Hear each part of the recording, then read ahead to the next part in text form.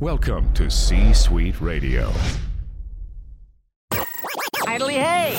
Welcome to another episode of The Brett Allen Show. Prepare to be astonished! A pop culture podcast. Join Brett weekly as he interviews your favorite celebrities from film, television, I'm back in business, baby! comedy, and much more. Inconceivable! Plus, you never know who will stop by. Dude, we are so gonna party! Now, here is your host, Brett Allen.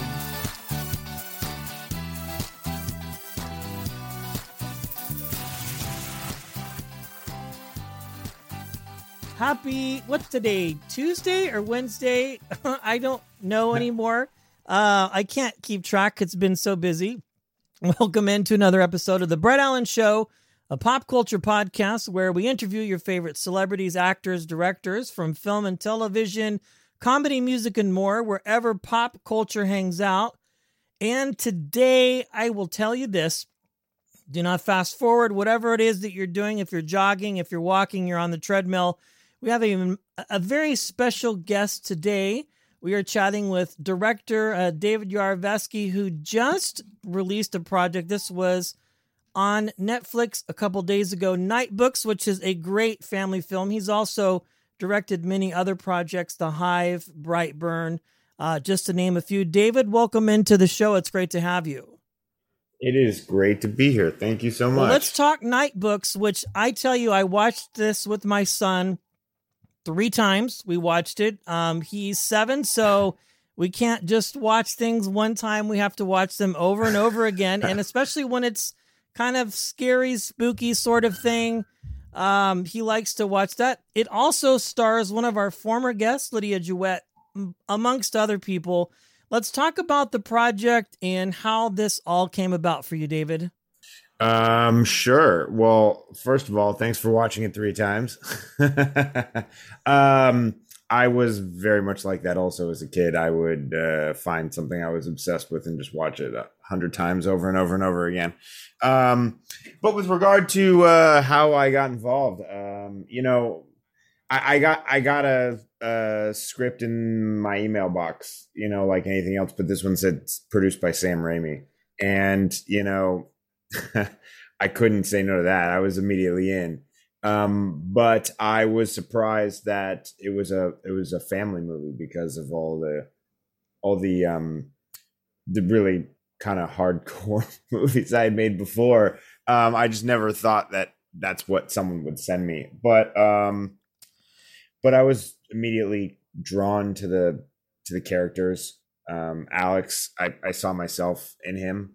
A lot of myself in him, at least, and I thought I could really tell that story and make it meaningful, and so I really wanted to do it. Yeah, that's fun though. I think it's great as a director, at least from my perspective, when you are presented with projects that are sort of out of the norm that you might produce. But I feel like in this film, you brought your special touch to it, even though you've directed dark things in the past. It's still kind of fun, a little ominous, a little spooky, and the premise is great. And I mean, how do you say no to Sam Raimi? I mean, that's my question. Do you say no to Sam? No, especially when it's like, well, it's funny because I was a huge fan of his growing up. He was like an icon to me, and seeing his name in an email box was crazy to me. It was like a crazy moment. Whether or not I got the movie or not, it was just crazy to see his name on a script like that I could potentially do. And then I met with him over Zoom, kind of like this actually, and talked about the project, and that was crazy too. And when I hung up, I just had this really strong feeling that I had booked the movie, and I sat in this chair for like 10 minutes, just like, am I gonna do a movie with Sam Raimi? That's crazy. Yeah. Yeah, I find it fascinating when directors like yourself who have done so many amazing projects, but then you get a chance to work with somebody like this. And I don't want to say fanning out or or geeking out? Maybe a little bit. I mean, because if you grew up watching his projects and then now you have the opportunity to work with him, was he or did he spend some time on set with you? Was he actively involved in the project while you guys were filming, or was it more just kind of the typical, meetings through Zoom or however you did it, when you were putting this project together? Well, a couple of things. Like he was definitely involved in the project, but he was also in prep on his Doctor Strange movie. So he and when I booked this movie in quarantine, so like in hard quarantine, not today quarantine. Yeah, like, I was gonna say like hard, not like pretend. Well, I don't want to say pretend and offend somebody and have somebody come after me, but you know what I mean. Yeah, it was just tighter. It was a tighter quarantine before. Things have certainly opened more than they were, and but at that time, that's when I was starting to, that's when I was booking this movie, getting on a plane, going, and we shot the entire movie before vaccines were out. So there was no one that could just fly to Canada, just easily. Yeah. And so, but he was really involved, and we were sort of in regular communication, and it was awesome. I mean, I think especially when it comes to sort of what you're saying about fanning out, it's a weird mix, because when you start to work enough in this town, the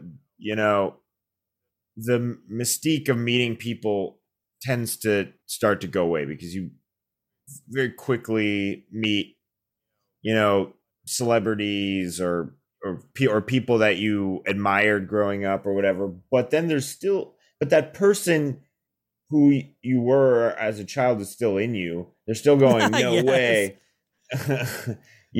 But then the adult, the filmmaker in you who's made a couple movies now sort of is like, yeah, the kid in me would be really excited, but I got to figure out if, it's like, okay, well, I got to make a movie with him now. And, and, it's like, I have to, it just becomes so much more about, okay, I'm going to go to work with this person. No, I get it. I'm the same way doing this podcast 3 years ago. When I started, I was interviewing people, and yeah, like you interview so many people that you begin to realize, okay, I have to be equal to the situation. They're a human being just like I am, although they have created one of the best shows on television, in my opinion. I interviewed Doug Allen on Sunday, the creator of Entourage, and that was like an iconic moment for me. But I get it. Like, you're like, okay, well, I have to interview this person and have a conversation without geeking out a little bit and perhaps embarrassing myself, which I probably would do had I not had myself in check. So I get it. But that's the other piece of this, though, is that all of us, well, I can't say all of us, but I think a lot of us who are here, the thing that connects a lot of people who work in this town is like a love for movies. Yeah. And so there's an inner geek within all of us, and we all have our people that we geek out for, you know what I mean? And so I think I don't know. I think it's kind of cool when I see someone get really excited to meet someone, you know what I mean? Like,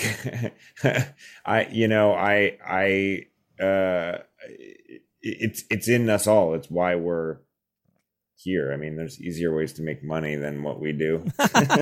Very true. No, I mean, I was very excited to talk with you just because I'm such a fan of this movie, and the fact that I can watch it with my 7-year-old is great, because I have to be careful these days with what even comes on kids, quote unquote, Netflix or HBO Max, children's programming, because sometimes I'm sitting here working, producing, and I hear things in the background and I'm like, wait a second, what is that all about? And I don't know if that's done just for the adults and the adults get it.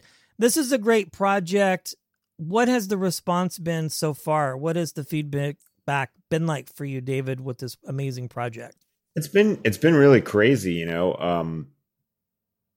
It's been just an overwhelmingly positive experience releasing the movie. And it's interesting because, you know, when I made Brightburn, when I made The Hive, it's like, you know, the process of doing that not during COVID time was very much like people come over. I show them the movie. I show them pieces of the movie, or they stop by the post-production, you know, like the spot like where we're editing. I show people, then we go to lunch, we talk about it. Like I have a constant feedback loop and understanding of like what's working, what's not working, what I got to keep working on. With this movie, it was made so much in isolation that I really had no clue how people would react. I didn't know how the reviews would be. I had no idea. I really didn't. I mean, you know, over the course of editorial, like, you know, I probably had 4 friends over and I showed it to them at some point, you know, and they liked it, but you know, it's different when you show a couple friends. Yeah, they're gonna love everything that you do. Oh, this is awesome. Yeah, I try not to surround myself with just people who will be like, great job. But yeah, I mean, there's you just never know. And you put the movie up on Netflix and then 191 countries watch the movie in an instant. And, you know, people could be, you know, coming to burn your house down, or they could be coming to carry you on their shoulders, and you just don't know. Yeah, well, it's an amazing film. Congratulations on this and all the other projects that you have been a part of. You've just made some great work, and this is a fantastic film. This is now available on Netflix for everybody to stream. If you don't have a Netflix account, who are you? I mean, I think everybody has Yeah. one. It's like a third of the cost of 2 months worth of Starbucks. It's not much money. Be sure to check it out, because when you watch this film and you stream it over and over repetitively, it helps David out, it helps the film out, and allows him to be able to continue perhaps more projects. And the fact that you worked with Sam and he's working on Doctor Strange, who knows, maybe a Marvel film is in your future. Let's put it out into the universe. Sure, let's put it out there. Yeah. Yeah, I mean, listen, that's I mean, they're sort of the king of the mountain these days, aren't they? Yeah. Yeah, it's crazy. Well, this is a fantastic film. One last question. When people watch this film, David, and have the opportunity to enjoy it immensely, what is your hope outside of, let's say, people being entertained? Because obviously that's what movies are for, but what is a message, or what is your hope that viewers and fans will take away from watching your project? Well, I mean, I think, you saw the movie. You know that there's certainly a message in this movie about, about not letting the world take away your magic. Like about being weird, being comfortable with your weirdness, and with staying weird and not caving to the pressures of normalcy. So yeah, I mean, I hope that's what I wanted to do. I wanted to send a message. I was a weird kid and I was made fun of for all the things that Alex was made fun of, and I had it pretty tough, but I can't even imagine how tough kids have it now. And so I don't know. I just wanted to send a message of hope from someone who went through it and came out the other end. Absolutely. There you have it, folks. And thank you for listening today and pressing play. Be sure to head over to Apple Podcast and subscribe to the show if you haven't already. It really does help. Leave us a kind rating and review. Share it with a friend. It's absolutely free. You could probably even do it from the device that you're holding in your hand right now. David Yarovesky, thank you for joining me today. I appreciate it. Thank you so much. I appreciate it. That brings today's show to a close. Diddly-do. Thanks for stopping by. If you enjoyed the episode, feel free to share it with a friend and subscribe. It's absolutely free. The views and opinions of the guests do not necessarily reflect those of the host. Autobots, roll out. Go home.